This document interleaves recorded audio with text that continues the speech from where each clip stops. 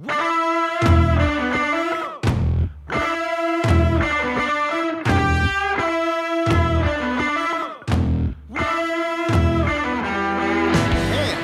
to the Food Coma Podcast. My guest today is Malcolm Bedell. Hello. Hi. Malcolm and I have kind of come up in the main food writing industry. The mean streets. The mean streets throughout the years. Malcolm used to have a blog called From Away. He also has a cookbook, Eating in Maine, based on the same blog. He is currently the owner of Ancho Honey restaurant in Tennants Harbor, Maine, which you should check out. There's right now they specialize in a lot of meals to go and burgers and fried chicken sandwiches. And, I mean it's changing a little bit. We opened purely as a meals to go place, and we're doing more kind of live cooking as we grow here. But yeah. And you've always kind of put emphasis on the art of the burger. That's like a big thing for you. For sure. I mean, really any food that you can stack on top of other foods, I try and really do well. Yeah, you come up with some pretty interesting combinations that somehow seem like they would work. They're very, all over the board. But it's a format I like because everyone gets what it is. There's not a lot of explaining to be done. Right. And so you can really kind of have some fun with some ideas and some flavors that otherwise might put people off. Yeah. But you stack them on a sandwich or on a burger, and suddenly people get it. Everything's fine. Yeah, you don't have to talk them into it. Yeah, and you one of the things you've always done really well is this the segment where I just get showered in compliments from you? Because that would be a fantastic way to start this whole thing. That's going to be over pretty soon. Yeah. I have a whole 3 pages of just things. Just critical, We're going to do what we call a compliment sandwich. and then just ruin you for 2 pages. And then we'll say something nice about you. That's fair. No, what you always do really well is write about very lowbrow things in an intelligent fashion. I remember back, so we were talking about, and I talked about on one of the last episodes with Rob Evans, the rise of the food blogger. The 2008, 9, 10, 11, 12. Yeah. I remember you even had a post on your blog about, so you want to start a food blog, these are things you should do. I remember actually thought that was really cool. Right. This is how you take a food photo that doesn't look like shit. Right. This is how to make it engaging. Right. Maybe you should do this. Well, because so many people weren't. I mean, you and I were kind of doing the same thing at the same time. I mean, I know you had a lot of other kind of side projects. Well, mine was very different. Mine wasn't very informative. It was just about me getting fucked up. Right. Right. And I mean, I don't know if you would argue. Well, I guess I tried to be informative. I don't know. There's a whole road we could go down about the kind of relative merits and value of food blogging. Well, we have a full tank of gas, so all right. We're good. No, I mean 2010 was a very different time, I think, for that. I think first of all, everyone on the planet was starting a food blog. Everyone that owned a camera and had eaten a meal thought that they would put that on the internet. And all 3 posts were great. Right, exactly. All updated 3 months apart. Yeah. So and I always get that one message. Sorry, guys. And you're like, nobody's missed you. No, that used to make me nuts. Nobody noticed that you were gone. If you're taking the time to write I haven't updated post, you're done. You're done. So no, I think we always did try to. I think we got in this mindset that we were actual journalists, which we were not by any stretch of the imagination. Yeah, but look at people who were actual journalists for certain papers that will remain unnamed. I think what we were doing is just as good as what they were doing. I think that the quality of our writing and photography was on par with anything else out there at the time. And so no, we did always try and treat it seriously. I think, part of the reason I stopped doing it, I mean, it's kind of a long story too, but it was hard to, I don't know quite what I want to say here. It was hard to take myself seriously and speak with an authority, having never actually been in a commercial kitchen before, I found myself in this weird position of being critical of places, having no real notion of what they were going through on the line night after night. And then they've got some smart alecky fucking kid coming in and being like, I don't like the way the cheese was melted. And I, now that I'm kind of on the other side of that, know how I would react to that as a restaurant owner. Who is this?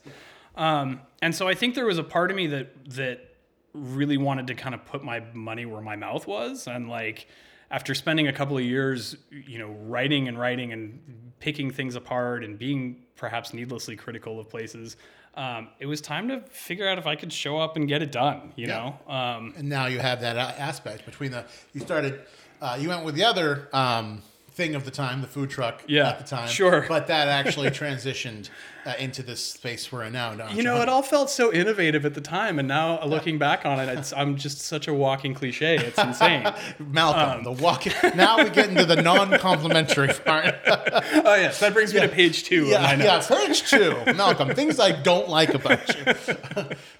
But no, we, and you and I had teamed up on a couple of things. I mean, one of my favorite memories of you and I is being just blind drunk in your house, like watching YouTube videos.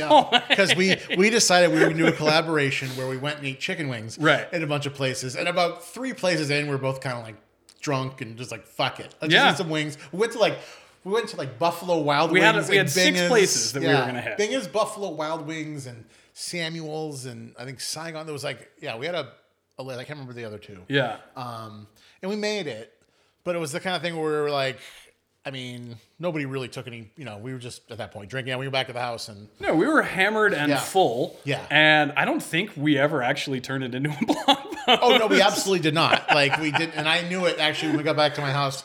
I'm like, this night is not, we're just going to have fun. This collaborative blogging effort is not Let's go watch anywhere. Epic Mealtime. That is what we did. And I think we called my now ex-wife over and made her come and be a part of it. Yes. It turned into a whole thing. Who was, not as... It's hard to really enter into that situation. No. She did not think we were as hilarious and charming as we did at that stage. Isn't that just usually the case, That's kind of, yeah. That's why you don't bring people in late in the game. They have to be there from the beginning. They can come pick you up. Right. But then it's a quick exit after that. I have to actually give her some credit for trying to jump into that situation. Yeah. Well, I don't think we'd ever hung out before. Her and I. So it was and I'm like, this is the intro to me. Right. And that was in your just drinking 14 bottles of wine at a time. I mean, you were in a real strange wine place and at I'm that point. I need a like a gentleman. I'm a chaser of Jameson. That's right. That wine, Ugh, yeah. I mean, and I'm not going to say that phase. It may have ended a little bit recently, but that phase went for a long time. I feel so. Here's the thing that I enjoy about you and I. I was thinking about you the other day and realizing that we have now been friends for 11 years, which is not an insignificant amount of time. But we have this friendship that is really my ideal, wherein we don't see each other for 2 years, 3 years, and then we just hammer at each other for about 3 hours. And talk, and then we go our separate ways. And everything is great. Yeah. And man, those are the easiest ones to maintain, those relationships. I remember one of the last times, the time before last, we went to had the not to be named the fried chicken that was not so much. Yeah. That was Do you not name the places you're talking about? Do you? Oh, I just don't bother. Yeah. I was saying, actually, it's funny we bring this up. I just brought it up with Rob Evans. I'm very much of the, if you don't have anything nice to say, either just say it anonymously. I don't really bother calling people out unless I really don't like them. And that's really where I ended up as a blogger too. And some of my post from away blogging experiments. I had a blog for a while that was basically just covering the minutia of fast food. Because it's victimless, right? Yeah. You can completely brutalize someone on the page, and it doesn't make any difference. Completely agree. And you have free reign. Yeah, nobody's feelings are getting hurt. No, you can be as caustic and clever and funny as you want, and it makes no difference to anyone's bottom line. The couple of times that I was critical of a place on From Away, I would hear from the owners that were just dude, what are you doing? And I would go, oh no. Yeah. And so you have a message from it was actually Palm's Thai. Palm wrote me from Palm's and was like, dude, what didn't you like about your food? And I thought, well, did you read it? Shit. Well, I wrote what I didn't like about the food. I know, but people are affected. Well, that's not what I bargained for. I feel like it wouldn't be that way anymore. I feel like that was the era when I worked in a restaurant in like 2006 and 7, where like literally if anybody, whether it's John Golden or fucking whoever, would say something negative about the restaurant, the owner would actually change the menu based on what that person said. Wow. And I think that even when it's like, it took a long time for restaurant owners to get used to the fact that people are going to talk about them whether they like it or not. Right. And it may be positive, maybe negative, and you have to like, I mean, obviously, you don't really want to read, like if you have 2,000 reviews of something, you don't really want to read them. Like, yeah. Because. No, it's true. The veil of anonymity gives people this, sense of entitlement. Yeah. And it's like you can't, and it's hard not to get riled up when you read it if somebody's like extra, really, really ignorant, Yeah. But I mean, if you go after them, you're just opening a can of worms. You absolutely That's what can. they want you to do. I mean, that still exists in the Yelp era that we have now. And I mean, my girlfriend teases me because in spite of getting, generally pretty high marks for this place, there are the outliers that don't like you, don't like what you're doing, think your food sucks, and want to take to Yelp and write all about it. Yeah. And I tend to absorb that criticism way harder, But I don't think that makes you. I mean, I think a lot of people are like that. I mean, I will hear 50 good things, and it's the one bad thing that just cripples me. I think that's completely natural. But what I've realized, since the time I was writing a food blog is, and I think I was as guilty of this as anyone else, the Yelp reviewer that trashes your stuff, it really has nothing to do with you. It's really his way of affirming his knowledge of a thing. Yeah.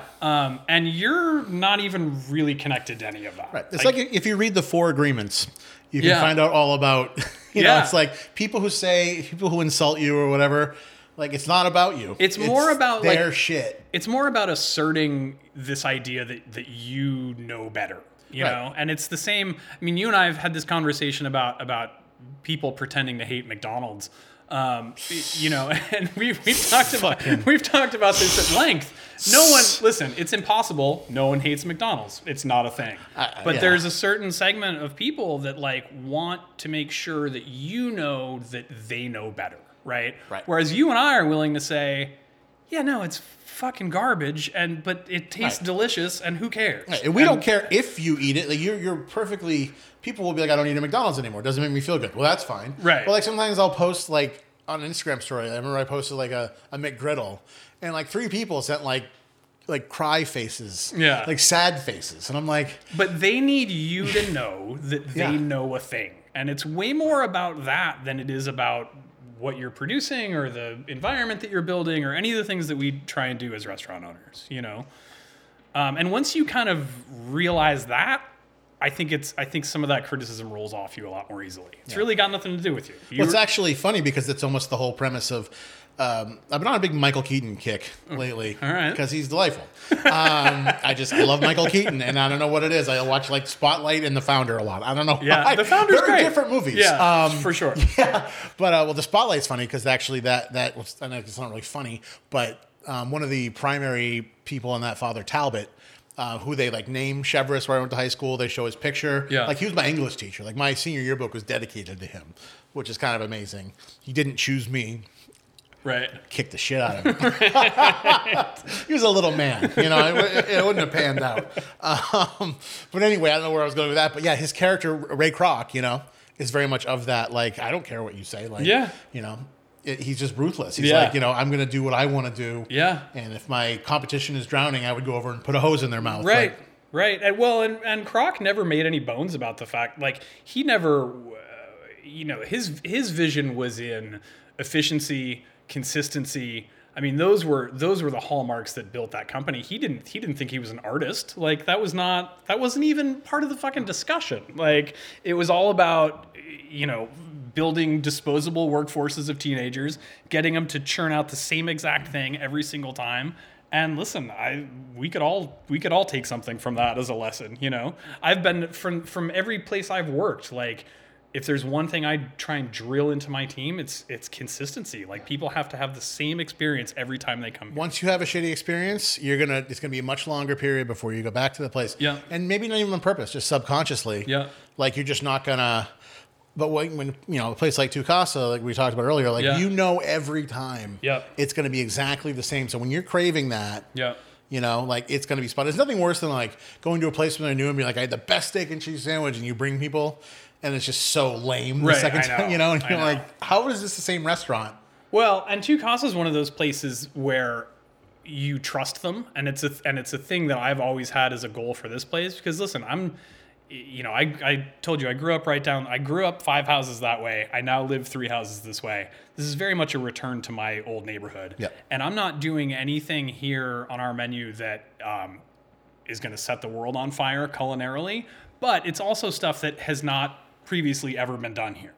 And all I've ever wanted in this business, and where I think I'm finally starting to land, is that people are trusting that if I'm making it, it's probably going to be pretty awesome. Like, even if it's something they've never heard of, never had.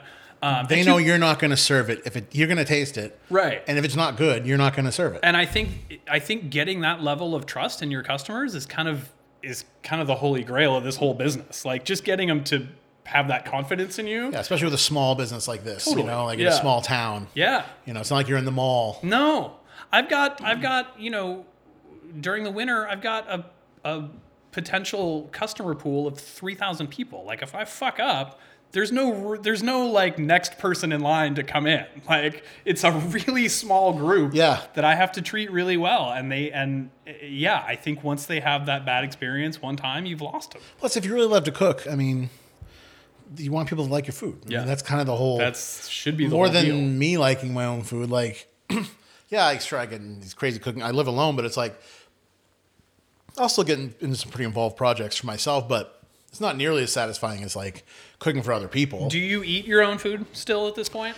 Yeah, but when it's me just cooking because of the pandemic and everything, so it's like extra time of cooking a lot for myself, and it's like I'll fall into these like really kind of annoying patterns where I'm doing a lot of the same kind of food because I know I can pretty much do it in my sleep. Right. Like, I'm going to make rice. I'm just going to whatever, throw a bunch of vegetables in this pot, cook the rice in the fat, put some meat in there, throw some stock in there. That way I can cover it. Yeah. Alexa, play corn. I don't know.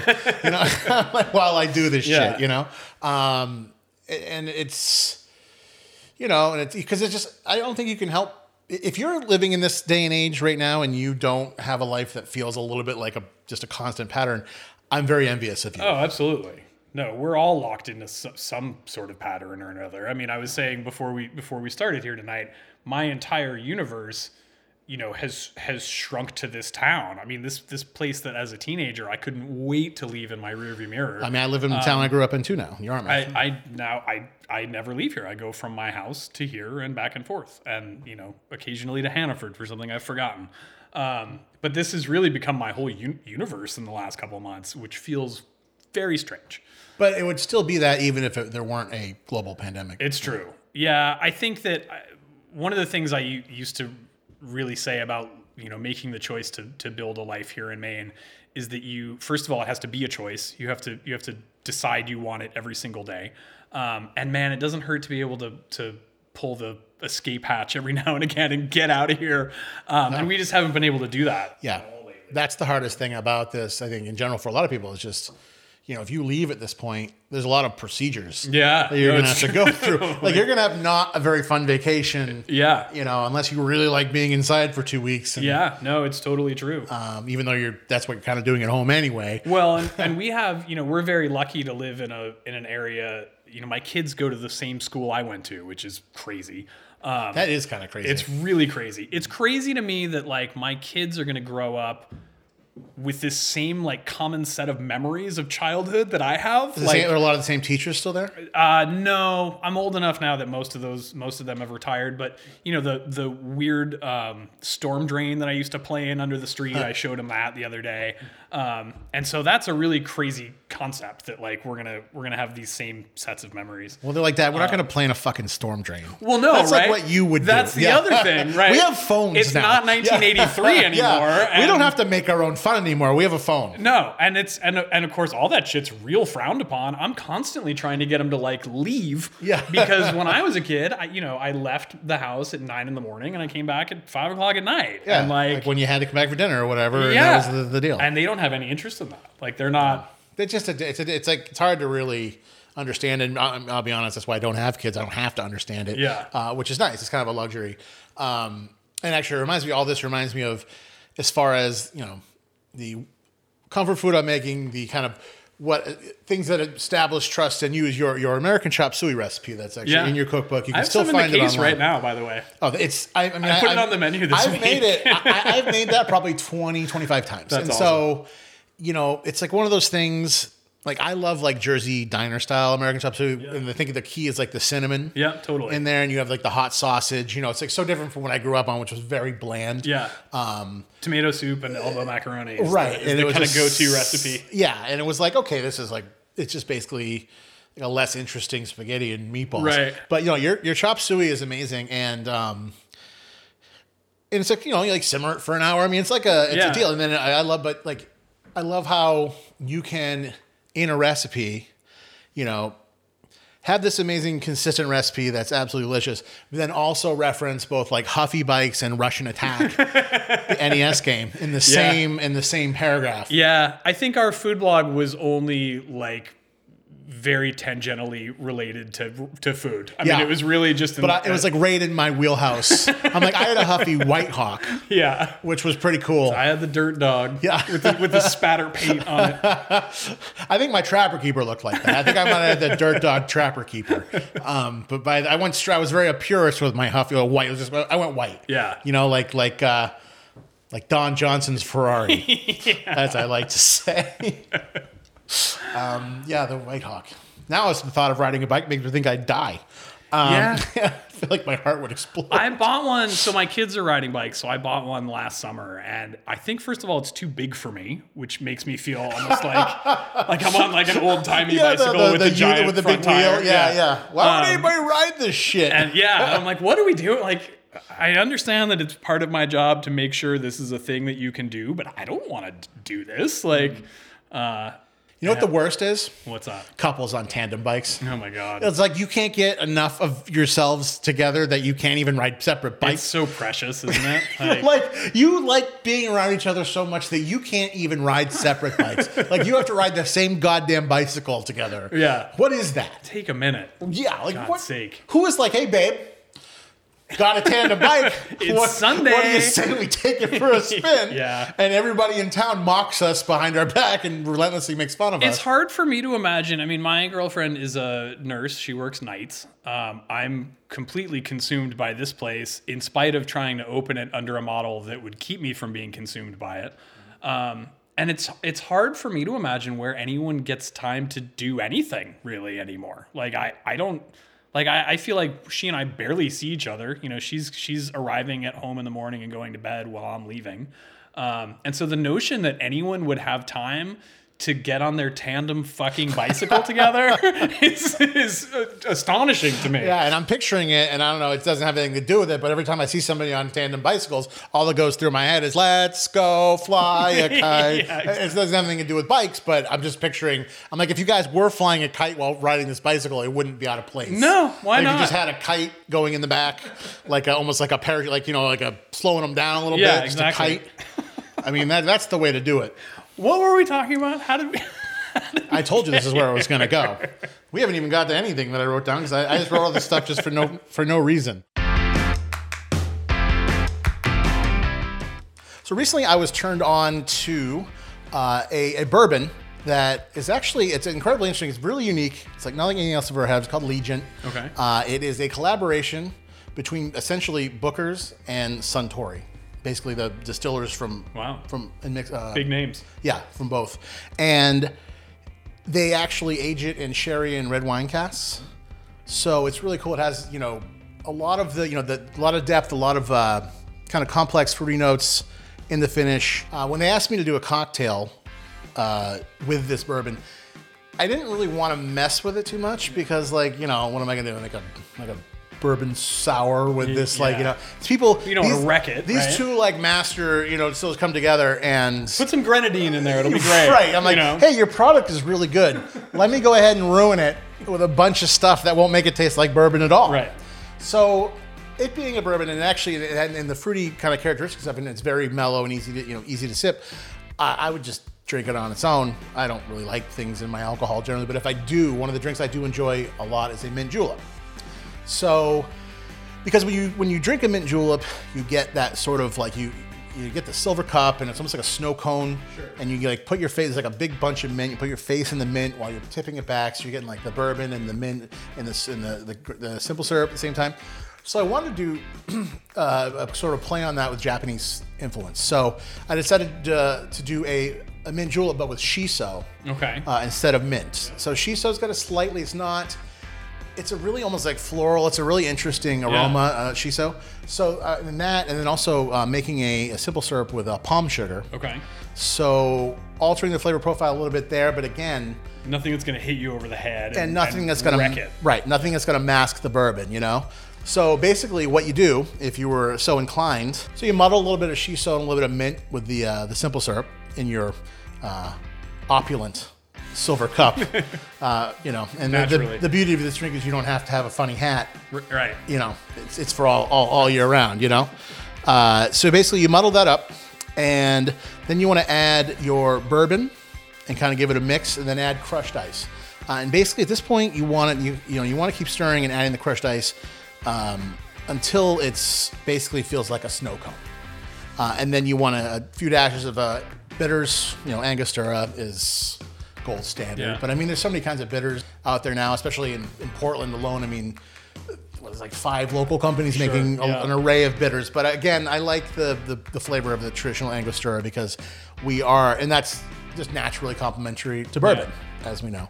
I think, again, the whole point of this is doing something that adds a little bit of interest. But I mean, the bourbon by itself, with so much put into it, it just seems like a shame to bulldoze it. So you want to dash with a little bit of the bitters, and then make yourself a nice little bouquet garni of mint and shiso, and sort of stick that in the side, so it's kind of like a plume, like a peacock. Sure. And a lot of people will use like a metal straw to drink this. That's traditional. I personally like to put my face right in the herbs. I like to put it right up, and I tip it right in, so I'm like. So I inhale, I'm breathing in the herbs, but I'm tasting like the slightly sweet and the bourbon. Yeah. Really nice combination. And I thought that would be a nice way to sort of represent Japan and Kentucky, which, how many times are you going to say that? Yeah, it's true. I mean. Not traditional bedfellows, those two. So yes, Legion Bourbon. Check it out. Like I said, you could just pour yourself a tumbler, and that'll be just fine. Your night's going to improve immediately by at least, I would probably say, if I had to guess, 38.7% is probably the improvement rate, generally. Then if you make this cocktail, I mean, that's a party in a glass.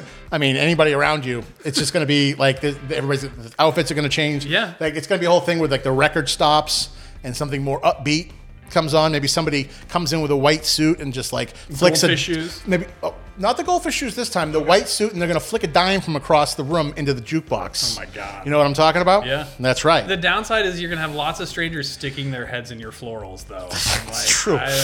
Nobody necessarily needs lots of people up in their florals. Not in today's environment. Yeah. So when you make this, sip it in private. Yes. Don't let people know what you're doing, because they're all gonna want some. And this is best enjoyed. This is for you.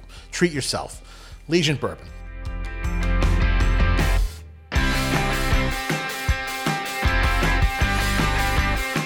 If you are a resident of the southern Maine area or visiting Maine and are near Scarborough, which is actually, especially if you're on your way to Funtown, this is, it's perfect. It's right near Funtown and Aquaboggin, which are 2 Maine summer destinations, is the Dunstan Tap and Table restaurant.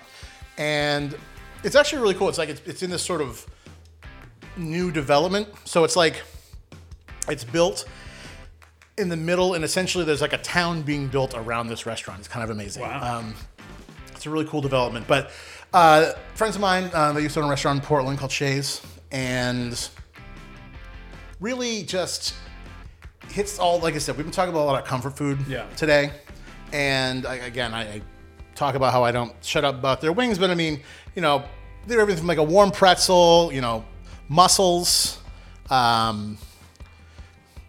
Everybody does poutine, but it's all, poutine's fine if it's a sum of its parts, right? Exactly. And they do a little bit of Italian sausage in there too. Oh wow! Add some mystery, and we were talking about we like mystery added. Italian sausage, like with a traditional beef gravy. Or a pork veal belly stock? Italian sausage. Yeah, Pineland Farms cheddar and okay. bacon. All right. It's definitely one that's you might want to have on its own. Yeah. I don't think you're going to need an appetizer Right. or dessert. Yeah, that is your meal. And I suggest when you order it, you eat it very slowly, Mm-hmm. and just gauge how everything's happening. But it is delicious.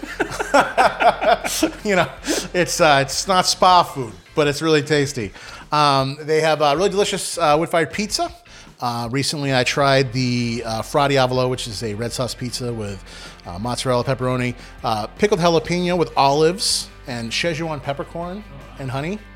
So really cool. Like the combinations, they aren't like jumbled like 90s style combinations which you and I know about. Like they make sense. No, there's some thought behind it for sure. And they're delicious. And obviously you've got your traditional burger. They've got more of a full plate entrees like lasagna. But then they also do the veggie burger with the Impossible Burger. I think it's cool that now it's the veggie burger category on the menu. Yeah. Has the Impossible patty on it. Listen, I think it's great. I love the Impossible Burger. Yeah. I just don't have any bones about eating meat at all. So we eat everything. It's just not necessary for me. I like everything but frozen peas, as you know. Yeah. I don't prefer those.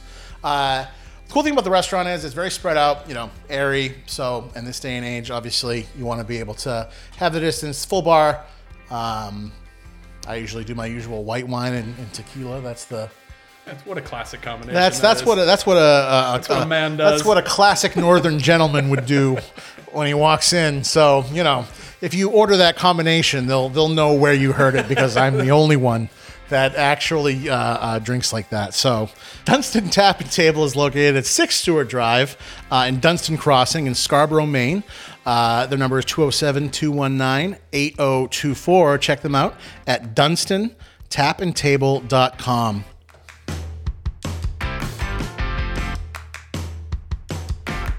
So getting back to McDonald's. Yeah. So you have also opened a lot of doors for me with McDonald's. Now, when I was a kid, I never really ate the filet fish. My mom would order it occasionally, so I'd have a bite. Yeah.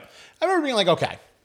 And you did this and then it was just like from then on, I was like, either sausage McMuffin with egg or, QPC, keep it pretty basic. You introduced It's quarter pounder with cheese. For the lay person. I know what you're talking about, but we have to consider. I don't think we should be so insider here. We're really throwing people, DQPC, obviously, you could probably guess. So I had so two things you did. You did like a fast food fish sandwich roundup. Yeah. And it was like Burger King, Wendy's, who else? Arby's? McDonald's, Arby's. Yeah. It was every place I could get to from Portland, basically within, Is that all of them, though? Would there be? be any more that would have... I think that's all of them. I think that was all of them. Yeah. And the margin between the filet of fish and every other sandwich, it was like... dramatic. Every sandwich was like 1 star. Filet of fish was like 7 stars. Yeah. It's... So look, there are fast food places that are using better pieces of fish, that are using better buns, but the filet of fish, and my God, when I think about how much of our lives you and I have spent discussing the filet of fish, it's a little insane. You got me back into it. It's now. a little insane that we're now committing it to like a recorded thing, but comes full circle. It is one of those things that is just so much greater than the sum of its parts. It's a half a slice of American cheese. Strange right there. Yeah, right. Like, I don't know where that decision even the got made. cheese to begin with on the sandwich is already controversial. Widely varying amounts of tartar sauce that range from a tablespoon to a quart to ends up all over the front of you in your car first bite you take, dripping down your arm. But I think it's that steamed bun, man. I think all of a sudden it all just fuses together into this little pillowy, steamy, vaguely fishy thing. The only sandwich McDonald's does with a steamed bun. I know. And it is, so like I said, I had one based on reading your write-up of it. I'm like, holy shit, this is... Because I've probably talked about it on the show a lot, and it's nice for people to know where that all came from. Like, obviously, I've been going to McDonald's my whole life. The one thing I miss a lot is the cold apple Danish. That was one of my favorite things for breakfast. But, you kind of, changed that. Now, I do have some... I made it okay to love like filet the filet fish. of Oh, fish, thank goodness. If there's one thing I've contributed, by God. I do have some nits to pick. Do you? I feel like you had a litany of different mods you can do. Okay. And I don't know how much you can actually do those mods. I feel like you're gonna really throw people into, like, you were like, oh, ask for the quarter pounder on the steam bun, or ask for. So I was gonna say, you can get any sandwich made on the steamed bun. Yeah. I don't typically want to be that kind of customer. is my problem. Right. If I can get McDonald's to make me something that like is fresh and hot and ready to go. I mean, as you know, if you do one mod, you're going to get fresh food. Yeah. Well, I've heard that. I actually just recently read that the greatest trick, because everyone knows the whole like, ask for fries without salt and then you'll get fresh fries. No, you just ask for fresh fries and tell them you're willing to wait a minute and you'll get it. And you go to that little spot and they come out. You don't have to trick anyone. You can just ask them, And so, yeah, I think, the post you're referring to, I think, was a paid thing I wrote for LA Weekly. LA Weekly had a really great food blog.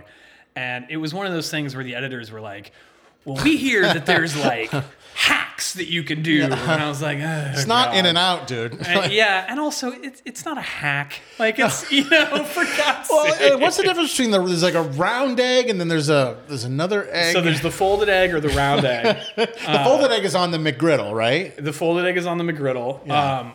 I would argue that asking for a round egg will upgrade any of your breakfast sandwiches. Especially the McGriddle, because that egg really tastes like styrofoam. No, those folded eggs are weird. Yeah. And the round eggs, believe it or not, are like cracked and cooked in house. Like they seem like they are coming out of a sleeve and microwaved. No, they actually are. They cooking taste those like eggs. a boiled egg. Yeah, which is fine. No, they do. I hadn't thought of it that way. Yeah. It's a big flat. It's like if you had it's like if you had an ostrich egg and boiled it and cut a slice out of it. Yep. That is what you. That is what you get on that sandwich. Now you also talk about. And this was in something else, but you were like the 1025 burger. Where you're like, if you order at 1025, you can get all these options. Now, that's not true because I was at McDonald's probably 2 months ago, and it was 1028 or 27, I think. And I tried to order a QPC with mac sauce, sub mac sauce. It's like a single mac basically. It's pretty delightful. Yeah. So I order it, and she's like, "We're still doing breakfast." And I'm like, fine, I'll have a thing. And of course, by the time I pulled up to her window, it was 10:33 because I was in line. I'm like, it's true. Come on. Well, and all day breakfast kind of changed that. All day breakfast, man. I mean, I don't think they're doing all day breakfast now during COVID. But yeah, for a while that opened up a lot of different menu possibilities. I think the go-to there is getting a fried chicken fillet subbed into any breakfast sandwich, basically, like instantly. Well, they added that to the menu. They put McChicken as and unfortunately I tried it on the biscuit. It was like the driest sandwich I've ever had in my life, like the McChicken patty on a biscuit. But they did a McChicken McMuffin. I think in the South in particular, I think that chicken is like a staple breakfast menu ingredient. I think you can get it any time. But at the same time, if you're in the South ordering fried chicken at a McDonald's, dude, that's a problem. That's true. I mean, if you got Popeyes and Chick-fil-A, you go to a gas station parking lot where you belong and get you some good chicken. I'm saying, like, if you're ordering, it's like going to France and ordering wine at McDonald's. Yeah, it doesn't. I think I miss that part of this whole lockdown more than anything. I mean, we've talked about. I think some of the best barbecue I've maybe ever had in my life I got from a gas station parking lot in Tallahassee, from a guy that, like, if he had a spray painted sign on a big piece of plywood, that was as much marketing as he was doing. Yeah. No one knew who he was. Like, it was not in any guidebooks. What kind of barbecue was it? It was that weird, like, northern Florida kind of cross between Kansas and Memphis where, just really sticky, sweet, red sauce. I remember that you had a choice of either sweet tea or red Kool-Aid. Those were their two drink options. Nice. And they came in like a 40-ounce styrofoam cup. And it was a big gulp. Yeah. And it was like probably some of the best barbecue I've ever had. And those kind of like little just... let's stop and try this place. Or like, this place, if you're in Florida, is serving alligator. Let's stop and get that. Like those kind of incidental kind of food discoveries, I really, really, really miss. Because they're not ironic. They're not like somebody being like, ooh. Right. You're not I'm in a gas station. Check it out. Yeah. Like, you're not doing a bit. It's not a bit. It's like... It's there because it's always been there. And it's popular because it's the only game in town. I don't know. I miss those finds. I miss that aspect of traveling a ton. You talk about consistency with a place like that, like, you know, these are the kind of places that if they had an off day, there's going to be like a riot. Absolutely. People want, you know, they get addicted to that shit. Yeah, absolutely. You've had your McDonald's list now. I'm going to kind of stay on your epic grocery store / fast food list. There's just two I want to talk about. Okay. The first one is your 13 sketchy frozen burritos. Oh, my God. If I had known that at the time I was writing what would become the most viewed and widely read thing I'd ever committed to print, I would have taken it more seriously at the time. I thought it was great. It is weird that one post was the gift that kept on giving for that website. Like, we just got people month after month after month reading that. Frozen burritos. Who knew? I haven't had a frozen burrito. I can't even remember. It's been a long time for me. Did you know I actually, based on that article, there was a place, the guy would love me to say the name of his frozen burrito company, and I totally can't remember it.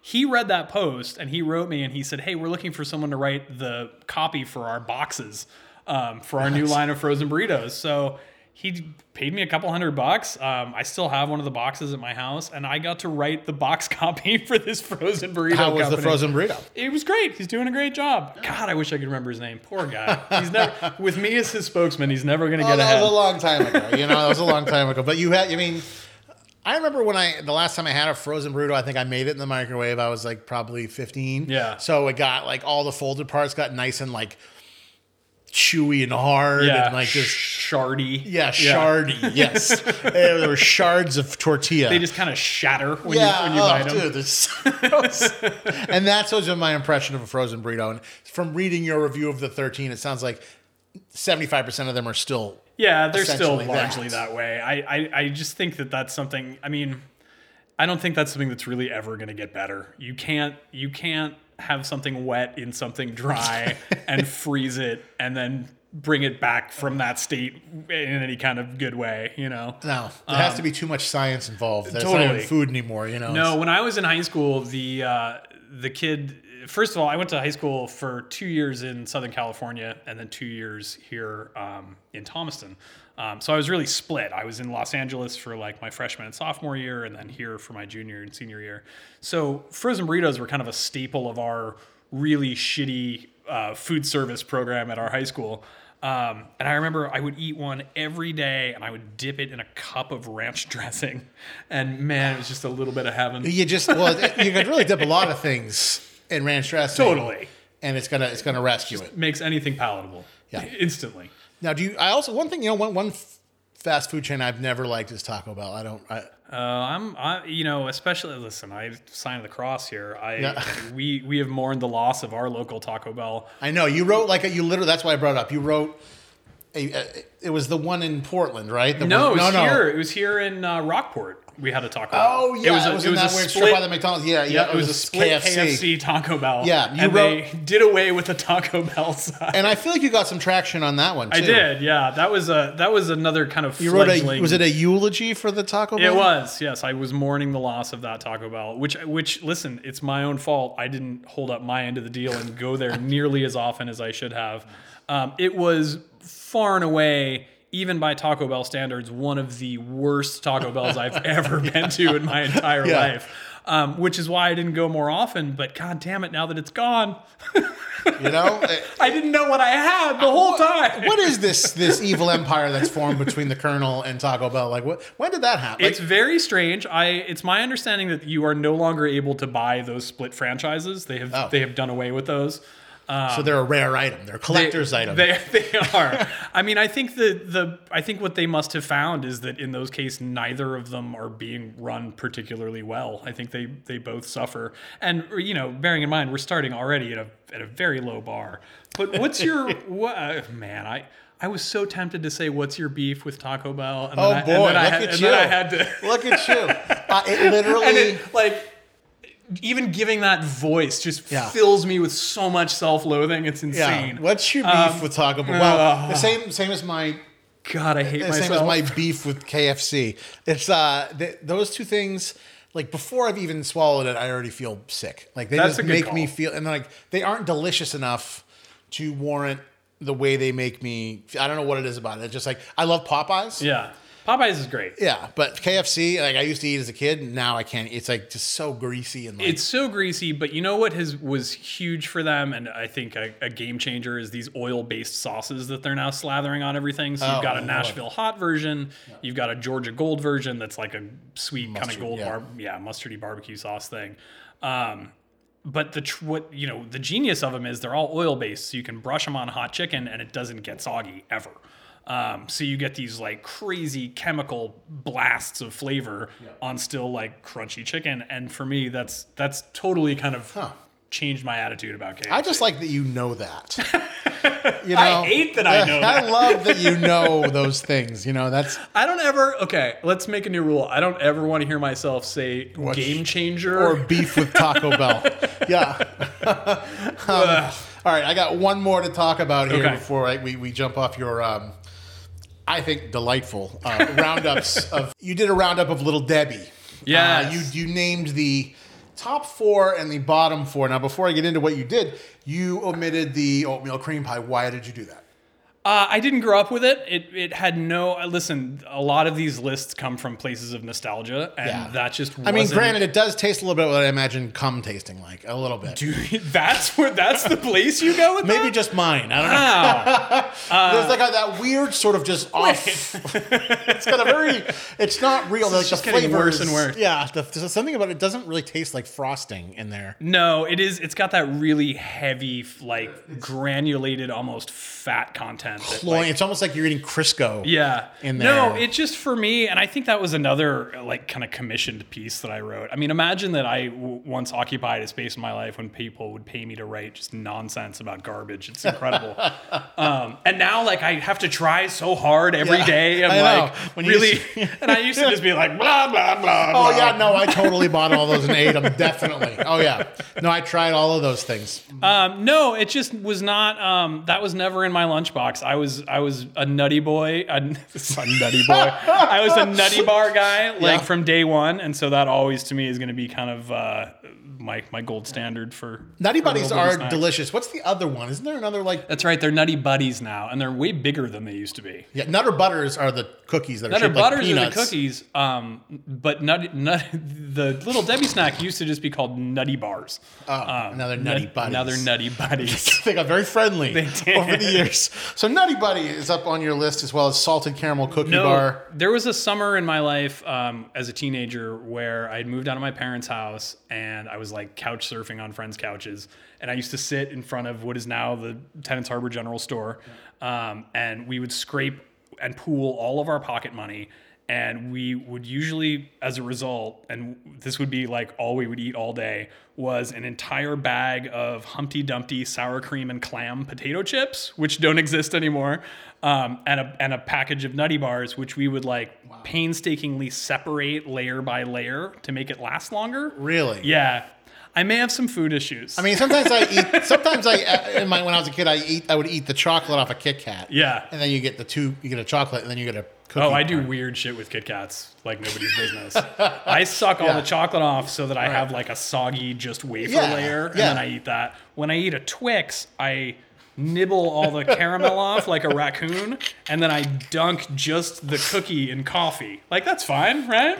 I mean, it's That's totally what fine. doing. It is. If people were doing the Twix, that's what they'd be doing. Yeah, You're having. I mean, are you or are you not eating a Twix? Sir, right now? what can I get you with a coffee? I'll do a black coffee light roast, please, and 2 Twix. Yeah, and if someone could nibble all the caramel off, that would be great. I'll take the Twix if I can get them naked. That would be. Don't dip my Twix, please. Much better. No, then the sour cream and clam chips. I remember Humpty Dumpty had ketchup chips, which I, as somebody who loves ketchup, still thought was weird. That's a weird chip. I didn't really prefer it, but so my mom would always, pack my lunch, and I never really knew what I was going to get for a snack cake. There would always be a snack cake of some kind in there. Yeah. Generally a Little Debbie. And Nutty Buddies were good. Oatmeal cream pies were good, but my least favorite were like the Christmas tree shaped ones. Yeah, those are bogus, dude. Yeah. Those things suck. Yeah. Like always they taste like stale. Yeah. And I'm like, this isn't even frosting. What is this? No, and the picture always showed these like layers with frosting in between, but it was never actually like that. It was pretty shit. I think you had something because you listed some of the. I will agree with you on the strawberry shortcake roll. Strawberry shortcake rolls are amazing. Any kind of tiger tail, anything where you put. I will take artificial raspberry, and any combination of that, chocolate, coconut. I'm in. Yeah, absolutely. White chocolate, fuck. I mean, if you're talking white chocolate raspberry, like I am. No, I'm in. I don't care what it is. So the next time you have a strawberry shortcake roll, I want you to do this. Take one of those. Everybody listening, we have a shortcake roll. Those hack. beautiful bad boys out of its package. You unroll it, and then you'll end up with just a core in the middle where you can't unroll it anymore. That's just like all filling and that shitty white icing. And is that like the bottom of a drumstick kind of thing? It's totally the same thing. Yeah. I think it'd be cool to unroll the strawberry short roll and then put a Lindt white chocolate truffle in there and roll it back up. I think that. And that way incredible. You'd be. I mean, I love those. This is a really interesting show. If anybody if you want to talk about candy, we have editing. That's why we have editing. So when I go off on a tangent about how much I like Lindt truffles, it can leave the show. It can it's funny because I was just thinking, does anyone want to listen to any of Chris? No. I checked out minutes ago. It's like I don't even know who you guys are anymore. Yeah. So Little Debbie. Yeah. Did we talk about Banana Twins? We didn't because that was one of your worst, and that was the one that I was the most kind of captivated by because it sounds fucking gross. So I love artificial banana flavoring. It is one of my favorite things in the world. Have I told you my fact about artificial banana flavoring? No, you're talking about your shower. Okay, well, listen. Get into that in a second. So, let me explain to you the deal with artificial banana flavoring and why it's so fucking weird, okay? So, you may eat like a banana runt or a banana now and later and be like, dude, this doesn't taste like bananas at all. I'll tell you why. So, banana flavoring is based on the way bananas used to taste, like in the early 1900s. There was a different breed of bananas being used, and I forget the name right now. Is this true, or are you just making this up? I swear to God, look it up. It's 100% true. And what, Encyclopedia Britannica? So, yeah, I have the full set. Good. Well, is it current? No, so the deal was there was this older breed of bananas that used to be the default bananas that everyone in this country ate, right?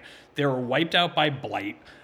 We got this new kind of banana. I would have more credibility here if I could remember the names of the two different species. But whatever, stick with me. I believe you, yeah. And so the bananas that we have now don't taste anything like the bananas on which banana flavoring was based. So, because this is my favorite fact that I tell everyone I love, I told my girlfriend, of course, when we first met. So she, for Christmas this year, found some like boutique banana grower in Florida, found these old heritage breed bananas they're like the only people that still sell them. What? And ordered me a case of these bananas and said, here you go, Merry Christmas. Now you can finally taste the bananas on which banana flavoring is based. And?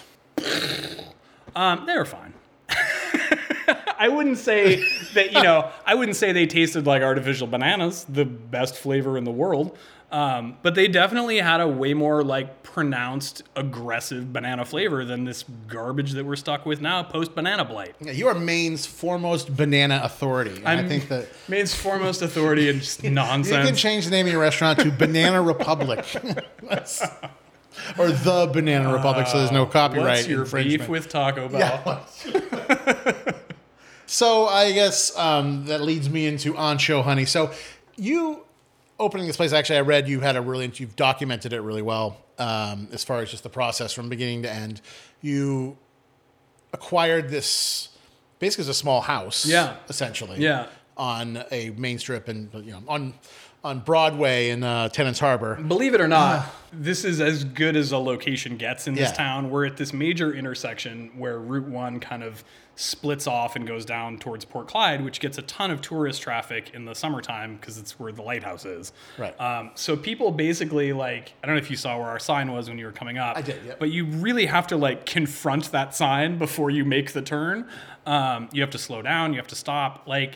This is a hot location, is what I'm saying. It's going off. I mean, it's obviously you have to shut down a couple of days to get a breather. No, otherwise, boy, it'd be run ragged. You ever been to a TGI Fridays? It's exactly like that. It's just I opened this place having no idea what people's tolerance for my particular brand of bullshit was going to be in this town.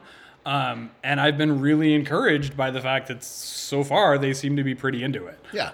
I really, this place was, like I mentioned, it's 2 or 3 doors down from where I live.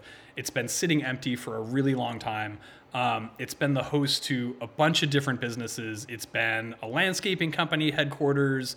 It's been an ice cream shop. It's been an antique store. Linda Bean owns it currently and tried to sell lobster rolls out of it for a long time. A lot of people have kind of tried their hand at it, lasted a couple of months and packed up and left. I think that we kind of are, even after only a year and a half, one of their longest running tenants. Because it's working so far. Yeah. So basically the place was available. The rent was very reasonable. My childhood best friend was kind of the caretaker for the place. He said, yeah, go in and take a look around. And really, just spent some time trying to figure out how to turn what is very much a classic little Maine, New England farmhouse into some kind of food service establishment. And when I signed the lease, I didn't know what I was going to do. I would sit down with friends and say, yeah, I think I'm going to get into this thing. And they would say, oh, what's it going to be? And I was like, I don't really know, but I'm going to figure it out as I go. And that's really kind of what we've done. Right. You fulfilled your last food cliche, which is get a brick and mortar. We went from the food truck to brick and mortar. That's the path. That's what Malcolm does. Yeah. No, I live cliches. Yeah. That's why. No, I had taken, so after the food truck, I had taken a job running a kitchen in like a little kind of village store. Right, in Rockland? In Spruce Head. Oh, Spruce Head, okay. So it was cool because they really gave me free reign to just kind of do whatever I felt like. I was putting scallop crudos and shit on the menu, which no one there had before. And so that was a lot of fun, but it also was a grind. It was a lot of, it's like working at a maritime farms. Like you're knocking out pizzas all night. You're knocking out ham Italians right and left. And like, listen, all of which are great, but like, I don't want to build a career on them. No. And so I kind of burned out there and took a break and wasn't really sure if I wanted to get in the kitchen again. But really opened this place as a means of scratching that kind of restaurateur's itch, but in a way that was going to be kind of on my own terms, So we're only open half the week. I think I've dabbled a lot in a different kind of ways of occupying this business, and I've tried to take everything I've learned from each one of those steps and apply it here, and it's kind of working so far. Yeah, and what's the hardest? I mean, being starting out as a dedicated and really interested, passionate home cook, making the transition to selling food and making a lot of it. I mean, what's the most difficult part of? I mean, that was kind of the big question when I started the food truck. I had been a committed and passionate home cook, as you say. I had started kind of dabbling in some cooking competitions. You won one of the wings. Yeah, so I did this thing on the Today Show, but I entered like a Lamb Council of Boston sponsored thing and took second place in that. I went to the World Food Championships in Las Vegas twice and like didn't win, but placed like 11th out of 50 people in my category. And so started kind of getting these indications that, maybe like I'm actually kind of capable of doing this full time. The jump from, the thing that both cooking and competitions and cooking at home for your blog have in common is that you need to make one thing perfectly, and you then need to light it and photograph it, and then that's it. Yeah. And you never have to think about it again. The big leap was going from that to doing like production level cooking, while still maintaining, the consistency and the quality that I demanded from myself at every single turn. And so that really I kind of worked out in my time on the food truck, where I went from like, I remember trying to figure out what we wanted to do for a breakfast sandwich. I wanted to come up with something that was super addictive and like would get in your head and be a little mysterious. And so we came up with our Which Please breakfast sandwich. And I remember the first time I made it was in my home kitchen, and it probably took me an hour and a half to make one of them, Yeah. Did you make the bun and everything? Or? No, I didn't make the bun. I used a Portuguese sweet roll that the Shaw's Bakery was selling, and it was basically their own like made up thing. Their own version of the Hawaiian. It was very much like that. It had a little tiny bit of sweetness. And so then there was an over easy fried egg, a deep fried salt brined pork chop, and then some chopped scallions, and then I forget. I think I did a hot sauce that had like some sesame oil in it, just to kind of be a little bit mysterious for people. And so it was all the things, right? It was fatty, it was salty, it was sweet, it was spicy. It was craveable and addictive.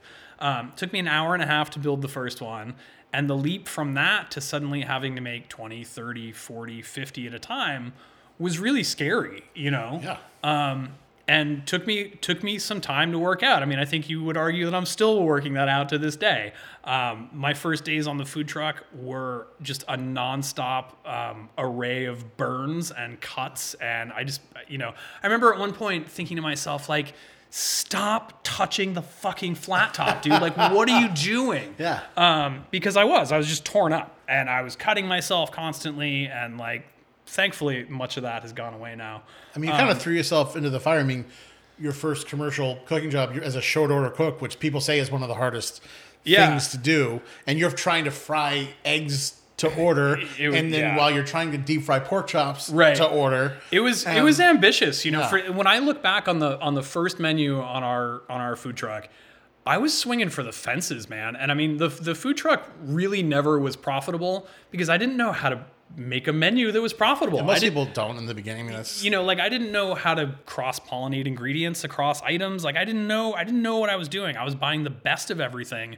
I was killing myself on prep time. So our first season that we opened, we had this breakfast sandwich that was available until 11. For lunch, I think we had 3 sandwiches because I at least knew enough to like not have a menu with 200 items on it. Yeah. But those items were, there was some sandwich that had like grilled asparagus and like pickled red onions and fresh dill. The other was an all belly porchetta that I would like, quite illegally, I might add, tie and roast off at my house the night before, and then I would bring the whole thing to the food truck in the morning, and then right before service, I would throw the whole fucking thing in the deep fryer. Wow. And so, of course, the skin would like chicharron, Yeah, it was amazing. But you're talking about like I was cooking my brains out, for this little 8x10 food truck that nobody cared about, And so I look back on, I sometimes like this week, I put American chop suey in our to-go case, and I think back on these times where I was just swinging for the fences 100% of the time. And I think figuring out how to like keep that is one of the challenges of this business. But you also are now realizing that it's okay to balance that. Like there's like that, because there's that end of the spectrum. There's the other end where I've seen restaurateurs open up, and they're like, after 7 months, they're like, oh God, I got to close. I've been working 40 hours a week for 7 months. And you're like, yeah. So I'm just going to be taking a break. I have somebody else who's covering the kitchen. I'm out of here for a couple months, I need a break. Well, that's one of the things, I mean, that I'm still learning in this business is how to, I think one of the faults in our model here is that it is too dependent on me. I think the people that are smart about building restaurants figure out ways that they can build restaurants around systems that they can plug different people into. And that usually isn't their first restaurant. Yes, right. Just by that description. Right. No, totally. And I think what's hard about this place and what beats me up here is that it's all still too much on my shoulders. And so what I'm trying to do now is figure out ways, first of all, to just trust other people. And I have a really great, really small team, but it's all people that just execute perfectly what's in my head, which I love. Yeah. But I think that's the biggest transition point, is figuring out how to kind of, like, it's your baby. Yeah. And it's your name above the door, and it's all those things, but like, you can't work 80-hour weeks 52 weeks a year. Like, you just can't. And so figuring out how to fan those responsibilities out is something that I'm still struggling with. Because the food's going to suffer if you're working 52 That's the problem. Weeks, Well, but the food also suffers if you hire, some asshole heroin addict that can't keep their head out of the fryer. Not that there's anything wrong with heroin or putting your head in the fryer. Don't get me wrong. Well, I saw, when you were building this place, you decided to become Mr. Fix-It. You paid for that dearly with getting sprayed with some ancient dust from the doorway. There's something in the walls of this place. It happened to me just the other day. Anytime I pierce the walls here, my whole face explodes. I don't know what. I had this terrible moment where I was trying to widen a door frame to move some equipment in when we first rented this place. And it's not even like I was showered in dust or anything like that, but I noticed over the course of the day that my arms and my face broke out in these giant, like, weeping boils. And I thought, dude, I'm allergic to this place that I'm renting. Yeah. Like, I can't be in here. And so sealed everything up with new paint. Never was an issue again. But then the other day I was digging a hole to route some cable or something. And same thing started to happen. Like my eyes started to button up. Jesus. I don't know what this place is made out of other than like poison and secrets. Is it on like chicken feed or something that you don't know about? Is it going to get up and walk away? No, it's real weird. You know what would be craveable and mysterious on your breakfast sandwich? Have you ever experimented with asbestos? That's a great idea. You know, I mean, if you a lot of people can't have salt. The doctor says they can't have salt, but the doctor does not say they can't have asbestos. Right. You still want something that's going to give them that physical reaction. You know. You want. Some people say MSG, but like asbestos is really if you want to make an impact on people. We used to joke. This kid that worked with me on the food truck, we were constantly kind of dialing up our buffalo chicken sandwich. And we still serve it here. We make it with pickled habaneros, pickled jalapenos, and a ghost chili wing sauce that we make. And it's great, and it's kind of right at that just pre-pain level where it's still really delicious. But the reason this all got started is we had been talking about, we had just kind of been challenging each other with the spice levels of this chicken sandwich. And we thought, all right, finally what we're going to do is we're going to serve a chicken sandwich, and right when we hand it out the window to the customer, we're also going to just punch them in the face. It's making it an experience. Yeah, exactly. Like that's what it is. How punishing can this meal possibly be for you? And you like to test people's threshold. That's right. And people will do anything you tell them to. I used to bartend these charity events called Share Our Strength. And it was cool for the first 4 or 5 years. Yeah. And by the last one I had committed to, I think it was 2012 or something, I was just like, I don't want to do it. I'm just over it, So I show up a half hour late. I go to my little station where it's like, oh, Richie, I'm like, what's your signature drink? And I'm like, what? They're like, well, everybody has a signature drink. And I'm like, oh. So I was basically, people were lining up, and what I was doing is I was pouring them these massive shots of Herradura and then handing them a can of Diet Coke and being like, what you do is you shoot this. And it was old people too, and they would do it. And this old lady, I remember using 2 hands, the whole tequila went down. Amazing. And then she grabbed the Diet Coke, and then she came back for more, because they're all fucked up now. Sure. Yeah, but people will do anything you tell them. You're like, oh yeah, signature drink. I'm a mixologist. Yeah, I love it. Yeah. Here's some tequila and Diet Coke, and people they will do it. No, and once they're all fucked up, they're gonna walk away from that experience being like, oh, I'll tell you what, that guy really knows his stuff. Yeah, what the drink that had the most impact on me. It wasn't so much that drink on fire or that one with the Fernet. It was the guy doing the tequila with the Diet Coke, I think. Yeah. I don't know. You know what he did is he served me a pint glass full of bourbon, and it really was great. Yeah, I was like, now that's what I call a drink. That's what I do when I do it's how I do it, so I'm going to do all day. Every time I don't do a lot of bartending and catering anymore, I guess for a reason. If I bartend weddings, I love to take it on me as a challenge to see how much I can just get the whole wedding destroyed. Yeah. Especially if it's open bar, I'm pouring things 4 fingers and then a splash of mixer. And then people, again, they get drunk and they don't really know. Then they just start coming back. They don't. Sure. Nobody ever really complains the drink's too strong. Right. Occasionally. Yeah. And it's fun at the end when you just watch them and it's Sodom and Gomorrah. It's I love turning a wedding into Sodom and Gomorrah. Yeah. And just kind of smugly knowing that I did that to all those people. I think I did one where the bride barfed and they had to carry her out. There was a teen camp, and people were hanging off the basketball hoops and shit, and it got rough. Let me tell you about the time I'm pretty sure I saved the lives of several young people. Oh. It was the only off-site catering job we'd ever done with a food truck. And there's a place down here called Blueberry Cove. It's a really, really cool campsite operated by 4-H. And it's like Crystal Lake. They have summer programs. They have all these little cabanas. They also rent it out for weddings. Yeah. And so someone had commissioned us to come and be the food option at their wedding reception, right? And so I'd never moved the food truck at that point. I'd never run it off a generator. I'd never done it had never existed in the wild this way. So I bring this thing down a long winding dirt road to this really cool campsite, and all these really formally dressed, very by then heavily drunk 20-something kids. And I had 3 grilled cheese options on the menu. The organizer had paid me a flat fee, so the kids were all getting to eat for free. So of course there was a mob of just falling down drunk, like well-to-do 20-somethings. And so I had the front service window open on one side of the truck, and then I had the door that we used on the back open because it was hot. And so the back door was just facing this long expanse of black woods.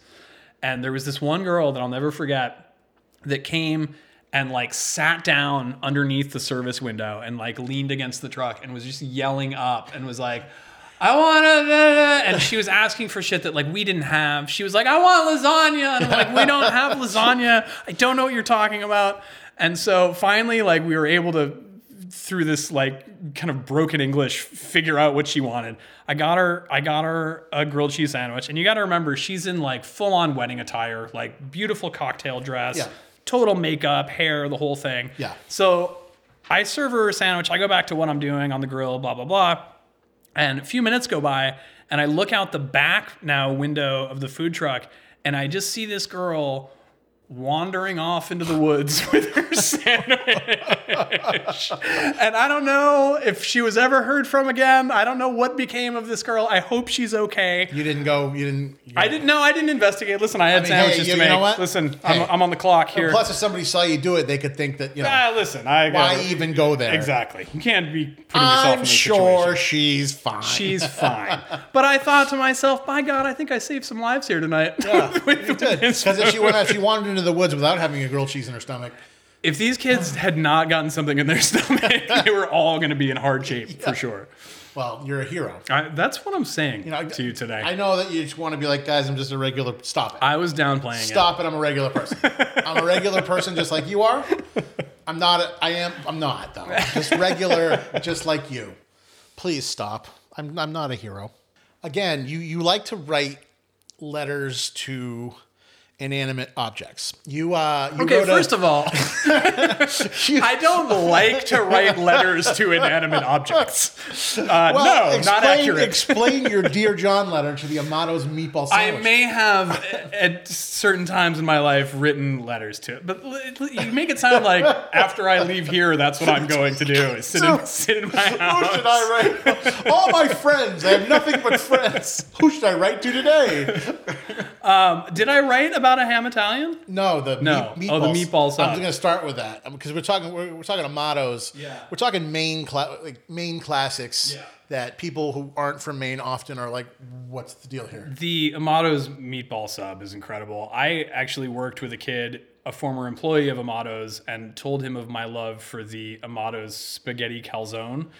And he said... I remember reading that you were the one, yeah. We hate when anyone orders that. He's like, it's the biggest pain in the ass on the entire menu.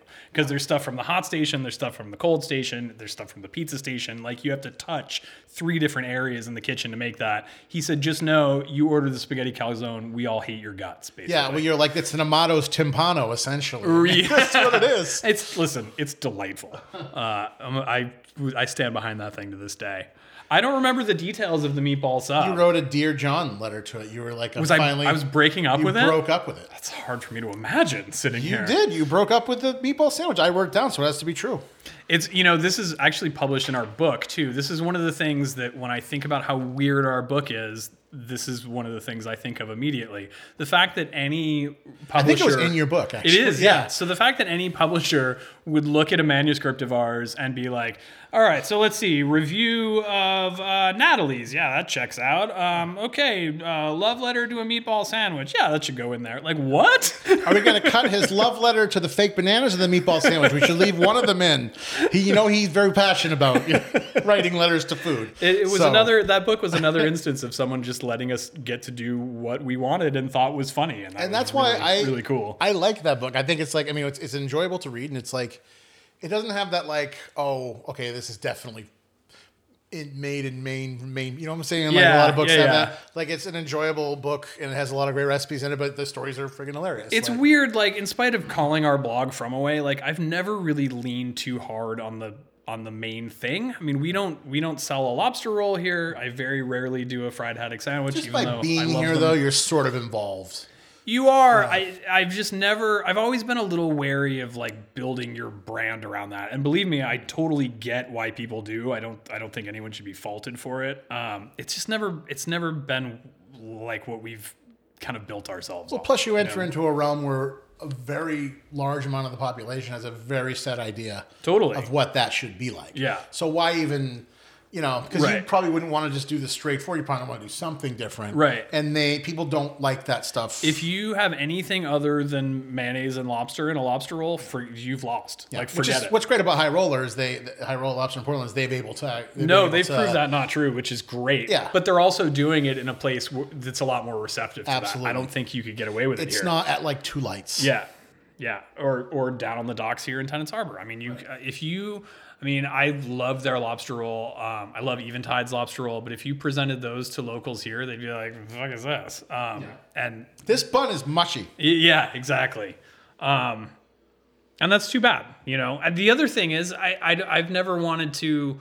That food all exists here. Like I don't have anything to add in that space. I don't make haddock sandwiches because there are of the 3 places to get something to eat in this town. Like 2 of them are serving exclusively that. Yeah. So I wouldn't be adding anything to that. I don't make hot dogs because I can't make them better than Wass's, and so I don't bother. Wass's. I still fry my hot dogs in peanut oil. Yeah. Because of Wass's. Yeah. If there's something that I can't compete with, I don't participate. I wish everybody who goes out and tries to make their own ketchup would listen to that advice. Oh, dear Lord. Making condiments. These things are already made for you. Yeah.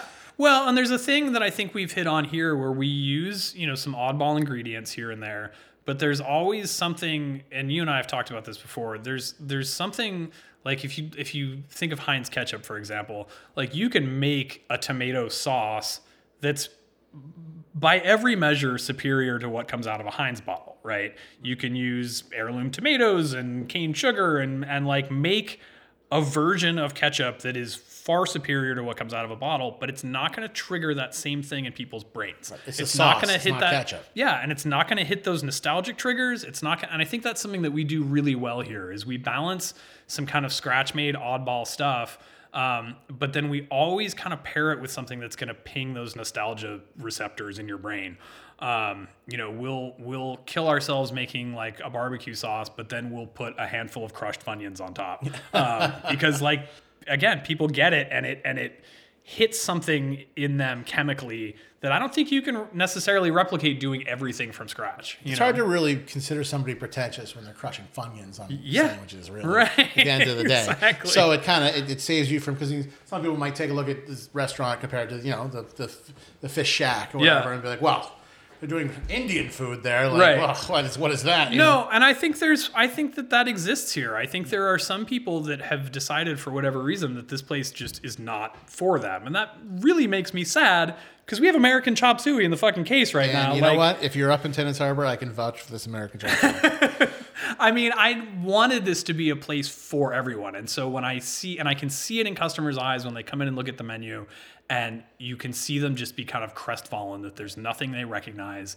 And, they've probably heard good things about it from a friend or a family member, and they come in and they look at the menu and they bum out and they leave. And that is the worst feeling in the world. It's like not ever what I wanted from customers here, Yeah, I mean, and shame the people who told. There's some people who are like, just assume that everybody likes what they like. Yeah. Like, oh, we went to this very nice restaurant. You should go. It's wonderful. Right. We love it there. No, that is the weirdest. Really consider who they're sending. They're just like, oh, they're going to like it. Yeah. Now, while touching on the, I guess we can't talk about Maine food without talking about one of the most peculiar staples here, the Italian sandwich. Yeah. That is not Italian. I don't know that you and I have ever had. Oh, this is exciting stuff. Yeah. I don't know that we've really talked about ham Italians. What is your position on those venerable Maine Italian? Well, I got to be honest. I'm really picky about tomatoes in general. Yeah. So I generally omit the tomatoes and the olives. Okay. I generally go with oil and mayo on mine. All right. Controversial, but okay. Yeah, I like the ones at Amato's because I like the roll. Yeah. Sometimes Pat's Pizza, but what I really liked though, and I think it was there when you were there, was Vespucci's. Yeah, they were great. They did shredded lettuce on it. Yeah, and I thought that was so goddamn delicious. But all of what you were describing, you are at this point creating your own sandwich. You are no longer describing. But I think the main Italian is made to be like everybody has mods on a main Italian are a staple. Like everybody, they're always like. I mean, if you look at their tickets, like every ticket is a mod. Like they're all people like their Italian sandwiches in certain ways. No pickles, no onions. Like no like. See, I don't mod mine ever. I want the peppers, the onions. Where I draw class distinctions in main Italians has much more to do with like how the vegetables are cut. To me, it's like those same staple 5 ingredients, and that once you start diverging from that too much, you're building your own sandwich at that point. Well, it's a ham sandwich. It's a ham sandwich served on a man. I once had a blog reader that destroyed me over email because I dared to refer to the bread on a main Italian as an oversized hot dog roll, which is exactly what the fuck it is. Like there's no right. But he was appalled that I would describe it that way. Dude, I think that's like that sandwich's biggest characteristic. Kind of time on their hands, to be appalled. Well, and it's the same person that'll be very quick to say, well, you know, I'm from Boston, or I'm from Philly, or I'm from wherever. Let me tell you what an Italian sandwich really is. It's got capicola and gabagool. Yeah, and it goes back to... You have it with a Coca-Cola. It goes back to the conversation we were having about, you know, Yelp reviews. It's more just that impulse to like make sure that other people know that you know a thing. That's why I have this show to begin with. Right. Oh, I don't mean to. It's fine. No, I mean, I get it. Feel bad about yourself. Trust me, I don't feel bad. No, but it's like, listen, to me, like having been to Boston is not a super life-altering accomplishment. Like, good job. So has everyone. Right, you live in Portland. Dude. Right. Knowing that other things typically go on a sub sandwich, like does not make you special. You know, the main Italian is its own weird thing that I think can be kind of great. I mean, listen, it mostly what you're left with is raw onions in your mouth. To me, there's this kind of magic that happens after a main Italian sat around for a couple hours. In the fridge, preferably. And there's something that happens chemically with the American cheese where it like almost becomes a sauce for the sandwich. Like it's not quite broken down, but it's definitely not a solid anymore. And it fuses to the bread, and it just becomes kind of its own mysterious, magical thing. Yeah. And to me, it's also a sandwich that's way more about just like textures and contrasts than it is necessarily flavors. You know, I want the crunch of this, the mush of that, the salty snap of this, the sourness of this. You know, like the pickle. It's funny. My mom likes to like order the pickles and then take them out because she likes how they make it taste. Oh, she likes the flavor of the pickles. A green stain on the bread. Yeah, the neon green. Yeah. And I love that Amados in particular. You talk about too that you like Ananias and Amados. Yeah. Amados is more it's not really. Sometimes you can go for a long ways in this day without running into Amados. It's not like it's plentiful as you'd think, but. I love that their oil is just called sandwich oil. Yeah. They sell it as sandwich oil. Yeah. What is it? Is it soybean oil? It must be I don't know. It's not olive oil. If it was olive oil, they would call it olive oil. There's no question it's not. There's no way it's olive oil. Maybe it's just corn syrup.